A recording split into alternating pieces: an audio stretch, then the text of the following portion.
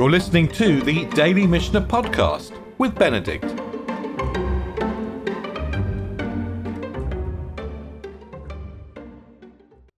We're going to play around today with more cases of making an eruv, and we are really playing around with sort of boundaries of time and space and how they fit together. Now, and we are playing around mainly, by the way, with an eruv tchumim. Remember, we said there are three kinds of eruv. There's an eruv chatzerot for a courtyard. There's a shituf for sharing for an alley, and then there's the eruv tchumim, which is for the Shabbat boundary, the limit of 2,000 amot, beyond which we cannot go on Shabbat. And I've drawn you out here the base case actually in the middle of the slides. You see that the base case just has a little picture of a town in the middle and a 2,000 cubit boundary around the town. That's the classic case. If we live in the town, we can't go more than 2,000 cubits outside it on Shabbat. That's our base case. Now what if we take our eruv, so we take our food, we take a loaf, before Shabbat. Remember, the Rambam explained that we have to do this before Shabbat. We take the loaf before Shabbat and we put it down on the eastern edge of the boundary. Look, I put a little red spot on the eastern edge of the boundary. On the second case, the eruv to east case on the right-hand side of the screen. So we put it down there, we declare that is our eruv, and that means our new Shabbat boundary is now 2,000 amot centered around that loaf. So we can get back to town. We can actually walk between town and the loaf. But we can also walk another 1,000 amot past the loaf. So we've got extra flexibility in one direction only. And the third case, the eruv to west case, which is on the left-hand side of the screen, that's the opposite case. We go west, we plonk our loaf down. That's our eruv. We can walk to the loaf on Shabbat, and we can walk beyond it another 2,000 amot, because it's 2,000 round. Sorry, it's 2,000 in any direction. So we can actually go 4,000 amot from the town on Shabbat. That's the basic geometry. That is playing around with space. With that in mind, let's look at the Mishnayot, and then we'll see that we're going to play with time too. Okay. Nitgalgel chutz latchum. We placed our eruv, but it's rolled beyond the boundary. How this loaf is going to roll, I'm not sure. Maybe an animal is going to roll it. Or nafal alav gal, a whole pile of stones fell on it, so it became inaccessible. Or nisraf, it got burnt. Or truma v'nitmeit, it was truma, and then it became impure. And in other words, basically the eruv became unusable. And the point about an eruv is it has to be usable. It's got to be edible food. That's really what we learned when we looked at the categories of food that could be used. Food that cannot be eaten, like tevel, food that hasn't had maaser rishon taken from it, is not eligible for the eruv. The eruv has to be made of edible food. And if that happened during the day, mibod yom, eino eruv. If it happened during the day, that means during the day, during Friday. If it happens before Shabbat comes in, eino eruv. It's not an eruv. It has to be an eruv it has to be legal when Shabbat comes in. And then the Mishnah continues. Misha, chashecha, harei eruv. After dark, it is an eruv. In other words, once we've taken our loaf and we've plonked it down on that boundary, maybe we've watched it for a few minutes to make sure that Shabbat had come in. At that point, it doesn't matter anymore. The fox can come and eat it in the night. It doesn't make any difference. We've established our eruv. We've got our 4,000 amot. Okay. What if? So if it happened during the day, it's not an eruv. If it happened after dark, it is an eruv. what if we don't know? What if we don't know when the fox ate it, or when it was burnt, or when the heap of stones fell on it? Maybe we went away and left it. That's the question the Mishnah is going to examine. Im safek. What if there's a doubt? Rabbi Meir v'Rabbi Yehuda omrim harezeh chamar gamal. Rabbi Meir and Rabbi Judah say this is a donkey driver, camel driver situation. Rabbi Yossi and Rabbi Shimon omrim sfeik eruv kasher. Rabbi Yossi and Rabbi Shimon say a doubtful eruv is valid. You can imagine this, by the way. The eruv is only a takana of the sages. It's only it's an institution of the sages made to effectively regularize something which might already have been permitted. So you can see why, if it's doubtfully valid, it's valid. And Rabbi Yossi said that Avtulamos testified on the authority of 5 elders that a doubtful eruv is valid. Avtolmos ha'id mishum chamisha zkenim al sfeik eruv she kasher. The doubtful eruv is kosher. So, and again, the style is a bit like the Mishnah of Ediot. Yeah, it's the style is like the lists of people testifying their opinions. And perhaps the only thing we don't understand here is, what's the donkey driver, camel driver? Well, and let's just go back and look at the diagram, because there is an area in this diagram between the town and the Eruv where we are always allowed to walk. So remember, it's a case of safek. We don't know whether that Eruv is any good or not. So we don't know whether that loaf was eaten by foxes, or when it was eaten by foxes. But we could walk out as far as the loaf anyway.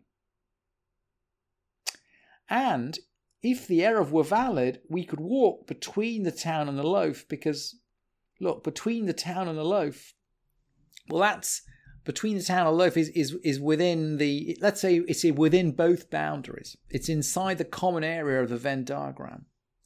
We can move between the 2 points. That's what we can do. And that's the camel driver, donkey driver thing. When you drive a donkey, you drive it from behind.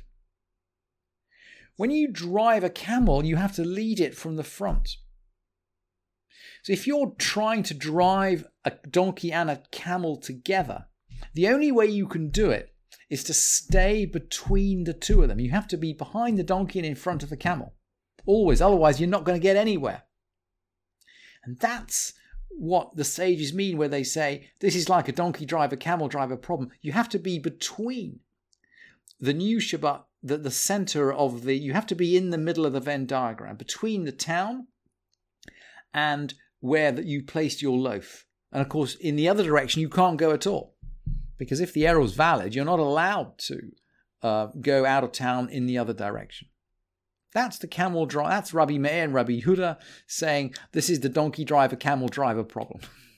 Okay, let's keep moving. Let's make this conditional. Let's go back to this diagram here. Why don't we set up 2 eruvs, one to the east and one to the west? Yeah? Could we make use of 2 eruvs? And then we'd have basically 4,000 amot to the right and 4,000 amot to the left. We'd have a giant space. That's the question the Mishnah is going to ask next. Matnei adamach al eruv ve'omer. A person could make a condition concerning his eruv. He set up 2 of these eruvs. And he's saying, if foreigners, these are dangerous foreigners, right, come from the east, let me flee to the west, because that's where my eruv is. From the west, let my eruv be to the east. If they came from both directions, I'll go whatever direction I desire. If they come from neither direction, I'll be like the people of the town. Look, maybe I just want to use the center part of my diagram, and I don't want either eruv. So maybe I can make a conditional eruv, and the sages actually do allow us to make a conditional eruv. And what if there's an opportunity to go to yeshit, to go to a shir? What if imbau chacham min hamizrach? What if a sage comes from the east and gives a shir? At that point, I wouldn't want to flee from the east. I'd want to go to the east. the Mishnah wants to establish that this works two ways. We can go positively and negatively.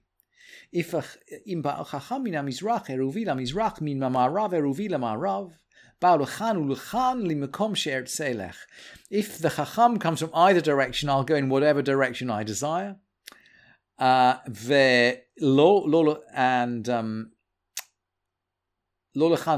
If no sage comes, hareini kivneir. If no chacham comes from either direction, I'm just going to be like the people of my town.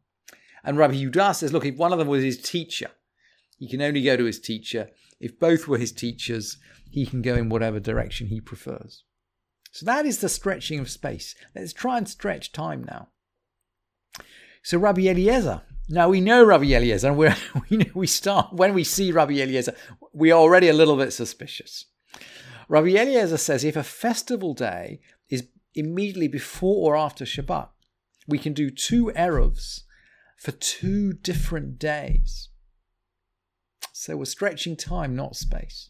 2 eruvs, 2 different days. And we can make the following declaration. Eruv harishon lamizrach v'hasheni lama'arav. The first eruv is for the east, second eruv is for the west.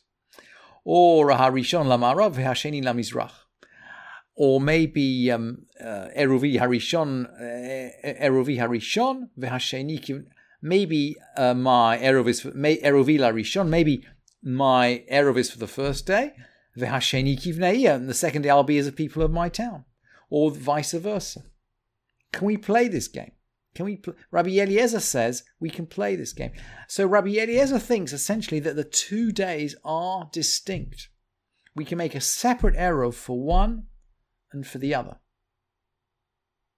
And the sages are not going to agree. V'chachamim omrim, ma'arev lo chachad, or eino ma'arev kolikar. The sages say either he prepares in one direction or none at all.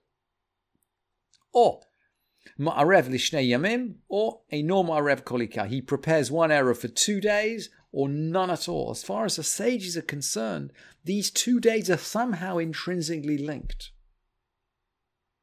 So how do they think you should act if you need your eruv to last for 2 days? Keitzad yaseh. Because remember we said the eruv has to be still edible when Shabbat comes in. If it's a 2-day event, maybe Shabbat, Chag Shabbat, it still needs to be available on the second day. And maybe the fox has eaten it. Or maybe the stones have fallen on it. Or maybe someone's dragged it or burnt it or destroyed it. How do you know that your eruv is still, even if you make an eruv for 2 days, how do you know it's still there on the second day? So what are we going to do? Keitzad yaseh. How do we do? He brings the eruv on the first day. He lets it get he lets it get dark, and then he takes it back home. Remember, he can walk back to his house, right? So he's put the eruv there. He's had it there as Shabbat's coming in, or as the first day of the festival's coming in. We don't want the fox to eat it, so he's going to take it back home. Second day, Basheni, machshich alav ve'ochlo. He takes it back, and he waits until it's dark. Or as soon as it's dark, it's a valid eruv. Ve'ochlo, he eats it. We're not going to waste food. Venimsa mistaker b'halichato umistaker be'eruvo, and that means he can benefit both in his going and in his eating. And if the eruv was eaten on the first day, it remains effective for the first day, but not for the second. If it's eaten on the first day, obviously it's not around for the second day. That's why when he brings it out the second time, he's going to wait till it gets dark. He's going to wait till the second day comes in. Okay, so Rabbi Eliezer now is going to come back on this. Amar lahem Rabbi Eliezer, he wants to have the last word. Modim atem li shehen shtei kedushot. You do then agree with me that they are two different holinesses.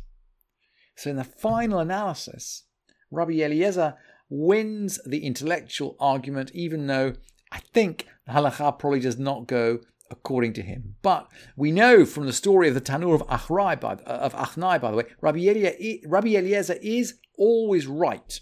He has this connection to heaven. He always knows what the halakha is. We don't always go according to Rabbi Eliezer, but we know that Rabbi Eliezer is always right.